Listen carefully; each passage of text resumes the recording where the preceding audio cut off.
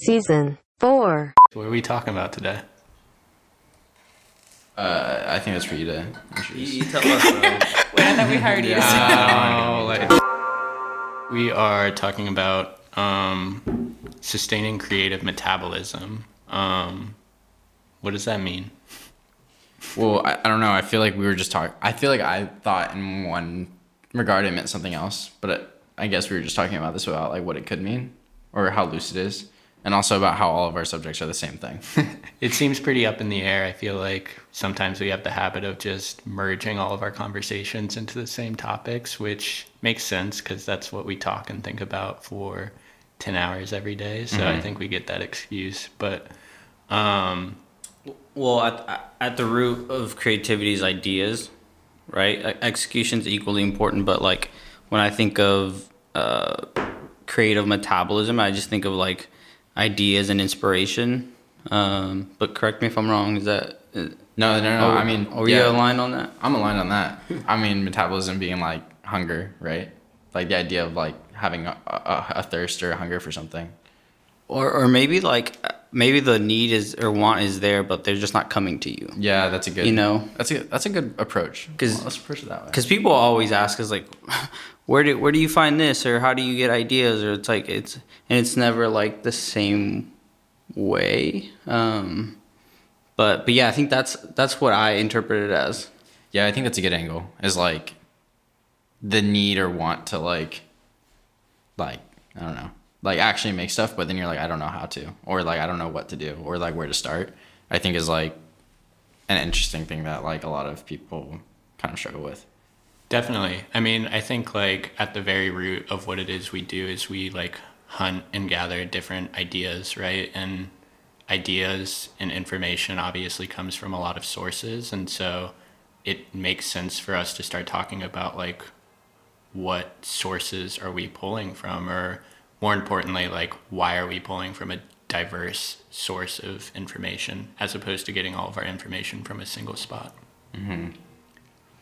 I subscribe to the James Clear newsletter along with Alex's, but today's like the very first one on it, or the very first like part of it said, I rarely have good ideas. To overcome this limitation, I think about one topic like habits for an unreasonable amount of time. Then I revise, and revise again until only the best stuff remains. It's slow, but it works. You can either be a genius or you can be patient. Oh, that's what he said. Yeah. Be a genius or be. I think that's like an interesting thing. It's like most people are going into the process of building creative with hopes to just be a genius. And like, I think what he's kind of getting to there is like, not everybody, like you're just not going to sit down all the time and just like come up with your best ideas. Or, you know, maybe some people do. And I think there's like a real element of like understanding what your strength is. Some people's strength in coming up with great ideas is persistence, like kind of like James Clear was saying, and other people's is like curiosity, yeah, and trying to figure out how those kinds of things connect. What seems more important to you guys, to be like consistently inspired all the time, or to be like rooted in habit and ritual? I think they're like equally important. I would say just being not agnostic to what your strengths and weaknesses are. So like if you are an idea person and you get a lot of ideas, which I feel like I tend to be, like you have to like lean into that, but also like not make it become a weakness and hinder you, because if you are a person that like always has ideas, you tend to either undervalue or not focus enough on the execution, which is really important. So just understanding like the level of commitment and like energy and resources that it requires to actually like be executed. And then also like don't like rush over things and only think of it from a macro level, and just like kind of pass over the details, because the details are really important as well. So I would say like both are really important, but like I think even more importantly that is just like being aware of what your strengths and weaknesses are when it comes to creativity. It's like, are you someone that like by nature has a lot of ideas, or are you someone that really just focuses in on like the execution or the details? You gonna say something? No, I was just thinking about that as you were talking about it, and I think like they're both equally important. You're gonna be naturally like more gifted in one area, so the other area is gonna take a lot more work. So I think like even as you're starting out, if that seems a little overwhelming, I think there's like something to be said about also finding someone who maybe their strength is the opposite and working with them on something, or even just bouncing ideas off of them, because they're going to come at it at a completely different perspective. If you're the ideas person and they're a little bit more structured and realistic, or not even realistic, but like really going to get down to the nitty gritty of how to make that happen, I think a lot of times that can like shift your perspective on it and make it a little bit more like you understand next steps easier, because you're like, okay, I don't have a million ideas floating around in my head. Now I can actually like think about what it takes to get this done. So I think sometimes if maybe training yourself to do that isn't like the best or easiest first step, maybe find someone who that is their strength and that could help you.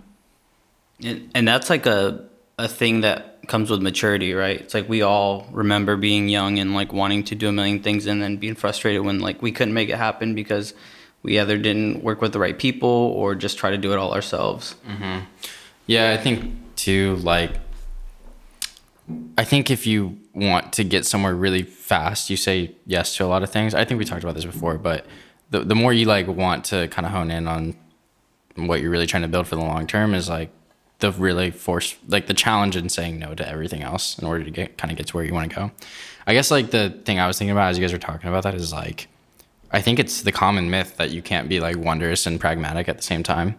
And I think really that's the secret to it all, right? Is like, how do you do both? And how do you like, obviously you're going to be better at one thing than you are at the other. And I think a lot of people maybe misdiagnose themselves into thinking they're more creative than they are pragmatic. But I think there's a lot of people who are both and actually happen to be more pragmatic than they think they are, and kind of hold themselves back because they aren't able to like really recognize like that as a strength. So like for me, I guess is like a good example. I think at one point, like a couple years ago, I had to come to realize that I was like a very pragmatic type of creative person. Like I require process, I require like habit and like showing up, and like I might not always have like the strike of lightning, but I know that ideas will come if I just keep hanging in there, which allowed me to like come up with better ideas in collaboration with other people who are like a little bit more off the cuff. I think it's like really glamorous to try to think that you're like this person that has these like strokes of genius and like all the time, and I just think it's okay to like not be that like you don't always have to be that person, you know. I think there's like real merit in being the person that kind of like puts their head down and like kind of brings it across the finish line, or like really tries to actually materialize it. Yeah, it's really interesting. It's such a hard line to toe when we talk about this idea of like wonder versus something that is like functional, right? And it makes me think of this journal story we did with Oscar, who is a designer in London who makes lamps. And his whole theory behind it was, I'm making lamps, and lamps stay off way more than they stay on. And because of that, it becomes so much more of a sculpture than it is a functional object, just based on the time and the resources that is like put into the lamp. The lamp spends way more time off than it ever does on, and so that's kind of like what prescribes its like utility. And I think stuff like that is just so case by case, and I don't think there is necessarily a right answer to like wonder over function or function over wonder. I think it really does depend on like the circumstances at hand. And I think that the same can be said for people too, that like, while naturally I'm probably more pragmatic than I am like curious and creative, I think there are like points in time where that like shifts and it forces me to be more creative and like fold over on my like functional like train of thought. Totally. Do you guys think like, I think like creative metabolism is I think one of the ways that like people's creative metabolism like falls off is when, kind of like Abe, what you're saying is like you have all these ideas and you start stuff, but then you never finish anything. And I think if you don't finish anything, like Like it's like they're not finishing your food, right? Yeah. I don't know. You're always hungry, but you're never satisfied. I think is like a huge proponent, and like why people like lose. They lose like the energy to keep, like they'll get 2 or 3 years into something, and then it's like they had all these ideas, they went really hard at it, but there was no longevity in that. So kind of want to talk about like like some of the artists that we respect, like their careers changed multitude, like over years. Picasso, and like obviously Picasso's like a genius, but there's like he's a really great example of somebody who made so many different types of work for like 60, 70, 80 years until he died. But just thinking about like how we use longevity as like a viewpoint in creating work. Yeah, I think the reason a lot of people go through what you're talking about, where like they just kind of like ideas just kind of dry up, is because there's like an imbalance. So either consuming way too much and not retaining stuff, or they just have their head down just creating stuff, but like don't really look at like the broader picture of why they're creating. So I think it's just like just making sure that you're always aware and intentional with the things that you're doing and you're absorbing. I think we all like read a lot and are just curious by nature, and you see it in the work. Like we pull from so many, like probably like millions of references, and it's not by accident. I think it's very intentional. It's like it's years of doing that that kind of like reaches up to a point where like either us or like a specific artist like gains a style and a sense of confidence in the work that they execute. It's through just the years of like their experiences and the things that they are choosing to read or choosing to look at, or save or archive. Like I think those play a huge role and often don't get talked about because people think that it like comes from like one individual place. Yeah, it's like that's a misconception. It's like you never find inspiration from like the same place, and if you do, you're limiting yourself. Yeah, I think like Abe makes a really good point on that too, where he like emphasizes this idea of like choosing to pull from different inspirations, right? Like when you look at like Picasso, for example, and his body of work, starting off as like an incredibly trained classical painter, and then as he develops becomes more and more experimental, right? And I think like there's just a lot to be learned in that. If we're talking about like bodies of work and making things that last, there has to be like this real active choice of experimentation and departure from like what we know works. Mm-hmm. And doing that is like incredibly risky, but I think that's something that we always try to do and consider in our own work, is like, how can we make this different? I think that's what you see too. There's nothing wrong with being a specialist or a generalist, or that's a whole different topic of conversation, which would be fun to talk about. But you see, it's interesting enough to see artists, and not even just artists, but like even people like ourselves. Like I think all of us in the room at one point thought we were going to be something else, or were like really focused on something else early on. Like for a lot, I think almost all of us, it was photography. And just kind of like growing through that and realizing that like the medium is not the means to the end, but like just a vessel for telling stories, I think is like a realization that we all had to come through. And also like, I don't know, I think at one point I was getting worried because I was like, okay, I'm just starting to like, the ideas for photography are starting to dry up. I don't know how to like take this to the next level. And I think like if you allow yourself to freely float around and not pressure yourself into like, I have to be this thing for the rest of my life, I think that's like a huge thing that you should feel the liberation and freedom to feel. Yeah, and like I think when you reach that point, like you can often like be down or like kind of go through like an identity crisis, or think of it like as a bad goodbye. But I think endings can sometimes be really positive, because then that means that like it's the start of something else that is a little bit more fitting and isn't gonna have to be such a force for you. Or it's gonna come natural to you, and I think that's where it becomes like really beautiful, when it feels natural and it feels like a joy to work on. I think one of my favorite artists, Donald Judd, started as a painter and then worked his way to furniture and like objects, which is very different things, because you're not like working with 2D at that point. You're working with 3D. But that like shift, I think, like was huge for him. And then I think another thing that I really was inspired by him is where he pulled like references for his work. Even saying in the same vein, like he respect Pollock's work, but it was just like certain parts of it. Like he really liked scale. So he took that principle and applied it when he was doing 3D, even though Pollock was a 2D artist. So I think cues like that, I think, can really help us in our approach to things. Is just like think about the way you're approaching what you're currently doing. If it's not a fit, like making sure that you're open to new ideas and maybe new roles, and then just making sure that you're pulling from the right places, and taking any experience that you have beforehand and applying that to your future work.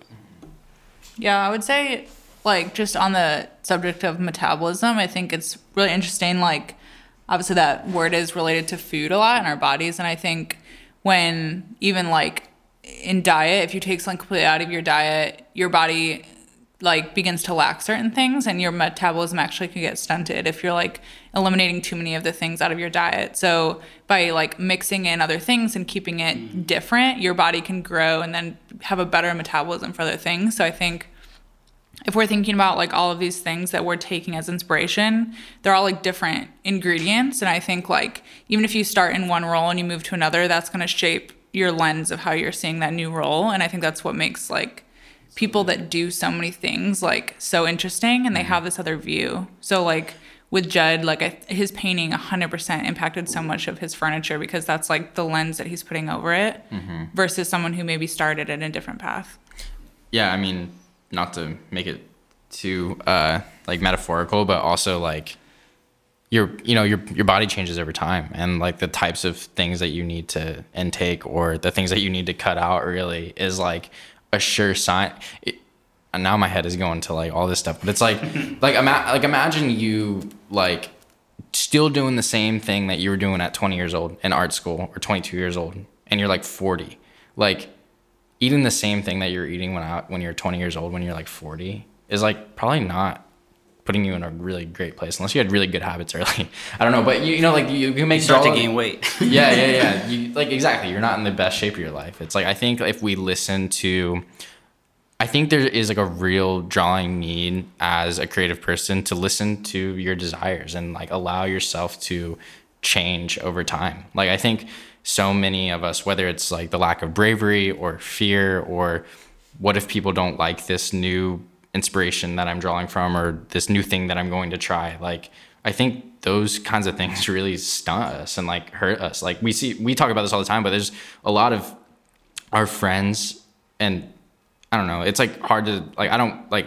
this isn't like a jab at anybody at all, but like we see a lot of people who are still doing the same thing that they were doing 5 or 6 years ago, and that's totally fine if that's like what somebody enjoys. But I think the thing that's really exciting for us is to watch people be curious, to change, to add new things to their diet, for lack of a better term. Like that, I think that is where real true artistry is like in its best form. Yeah, I think Ken's like metaphor of just like diet is really good, because it talks about like genetic makeup too. It's like we each are meant to have like certain diets. Like we might be allergic to certain things. Our bodies are going to react differently to carbs, or like respond well to certain stuff. Exactly. Yeah. It also like dictates the like sports you're good at, right? Like I'm not going to be dunking a basketball anytime soon. Not with that attitude.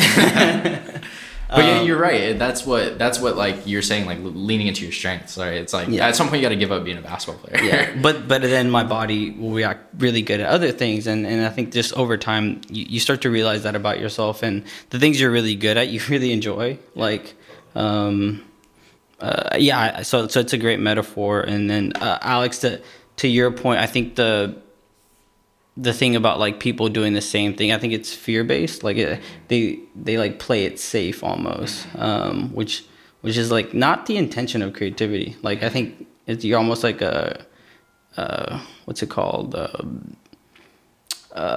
Like I don't know. It's like ignorant. It's like the opposite of what creativity means. It's not like, curious. Like it's to take risks. I mean, yeah, I think like curiosity is such a core pillar of like what we do. Like if we're not curious and we're not trying stuff, like, and there's the balance too, right? Because it's like some people are just like so experimental that it's like you forgot what made you good, or like you forgot what like really like was hitting home emotionally for no restraint. And so like again, like every single topic on this season of the podcast, it's all a balance of one or two or three or four things. But the development of this conversation was interesting. It's not where I thought it would. But I don't know. All right, last quote of the season for me. From that same James Clear, it's like fresh in mind, but it said, a ship is safe in the harbor, but that is not what its ship is built for. Yeah. It's like creativity is the same way. Like you might find this like niche. I don't know how to pronounce that word, but you might find like something that's working for you now, and you're playing it safe, but like you can't ever like get too comfortable and like stop taking risks and go like to a new place. It's like that's not what it's for. It's like I think creativity in a sense is something that's iterative and like constantly evolving, and you have to kind of like be able to shift and try new things, and we can't stress that enough. And I don't like want people to listen to this and be like, I have to like stop my passion and completely switch it up. Like that's not what we're saying at all. Like there are so many like artists and individuals who we look up to who are like masters of their craft, right? They've like stuck with the photography train for like 40, 50, 60 years. And there's like still room for experimentation in whatever that you're doing. We're just focusing on not limiting yourself and really like being vulnerable to a certain extent and putting yourself out there and kind of departing from what's comfortable and safe. Yeah, I mean, I think like one of the greatest examples really of it is like Paul Thomas Anderson doing like such crazy different narrative type films each time. It's like he goes so deep into like whatever story he's trying to tell. And I see it as like this like true, like he's not like going from being a filmmaker to a photographer to like a painter by any means, but he really is like covering so much space and so much like map in what he knows he's good at, which I think is the balance. It's like, what am I good at? Like, what do I know I can excel and grow in? And then how do I cover as much land here as like I'm allowed to go, or as my like mind will take me. I think like just understanding that like balance, like you're saying, is like don't like run around and try a bunch of million things. But I think let's pick any like profession or like specialist, and I guarantee you they are better off at whatever they're doing if they are pulling from places outside of that same industry. Totally. Like I think we were talking about the topic of diversity because we're like currently looking to hire people. It's like diversity is always a good thing. Like it just expands your knowledge, it expands your empathy. It just proves like innovation. Like it's a proven method of like better ideas, you know. Kenz, what do you think? I mean, I agree. I always think about like something one of my professors used to say was, you're not like, I think we were talking about the idea of plagiarism and how when you're a student, you're kind of like pulling these references and like you don't want to get too close because you're not like plagiarizing. And something that she said was like, you're not plagiarizing if you're just looking at things and building your like this whole like palette or like family tree of where you're gonna make your thing out of. So I think like this idea of diversifying like what you're building your palette out of, like you're not ripping things off and you're not plagiarizing or photocopying things, but you're allowing things to influence you. So if you're dabbling in other areas of your field, you're allowing that to influence your train of thought. And I don't know, kind of just back to the lenses, like the different lenses you put on, we're all coming from these like unique different viewpoints. But you know, definitely like be aware of what you're pulling from. And, you know, it's pretty obvious when like people rip off very clearly from other things. Have you guys ever been caught on like plagiarism or anything like that? Who do you think we are? I'm going to take that as a yes.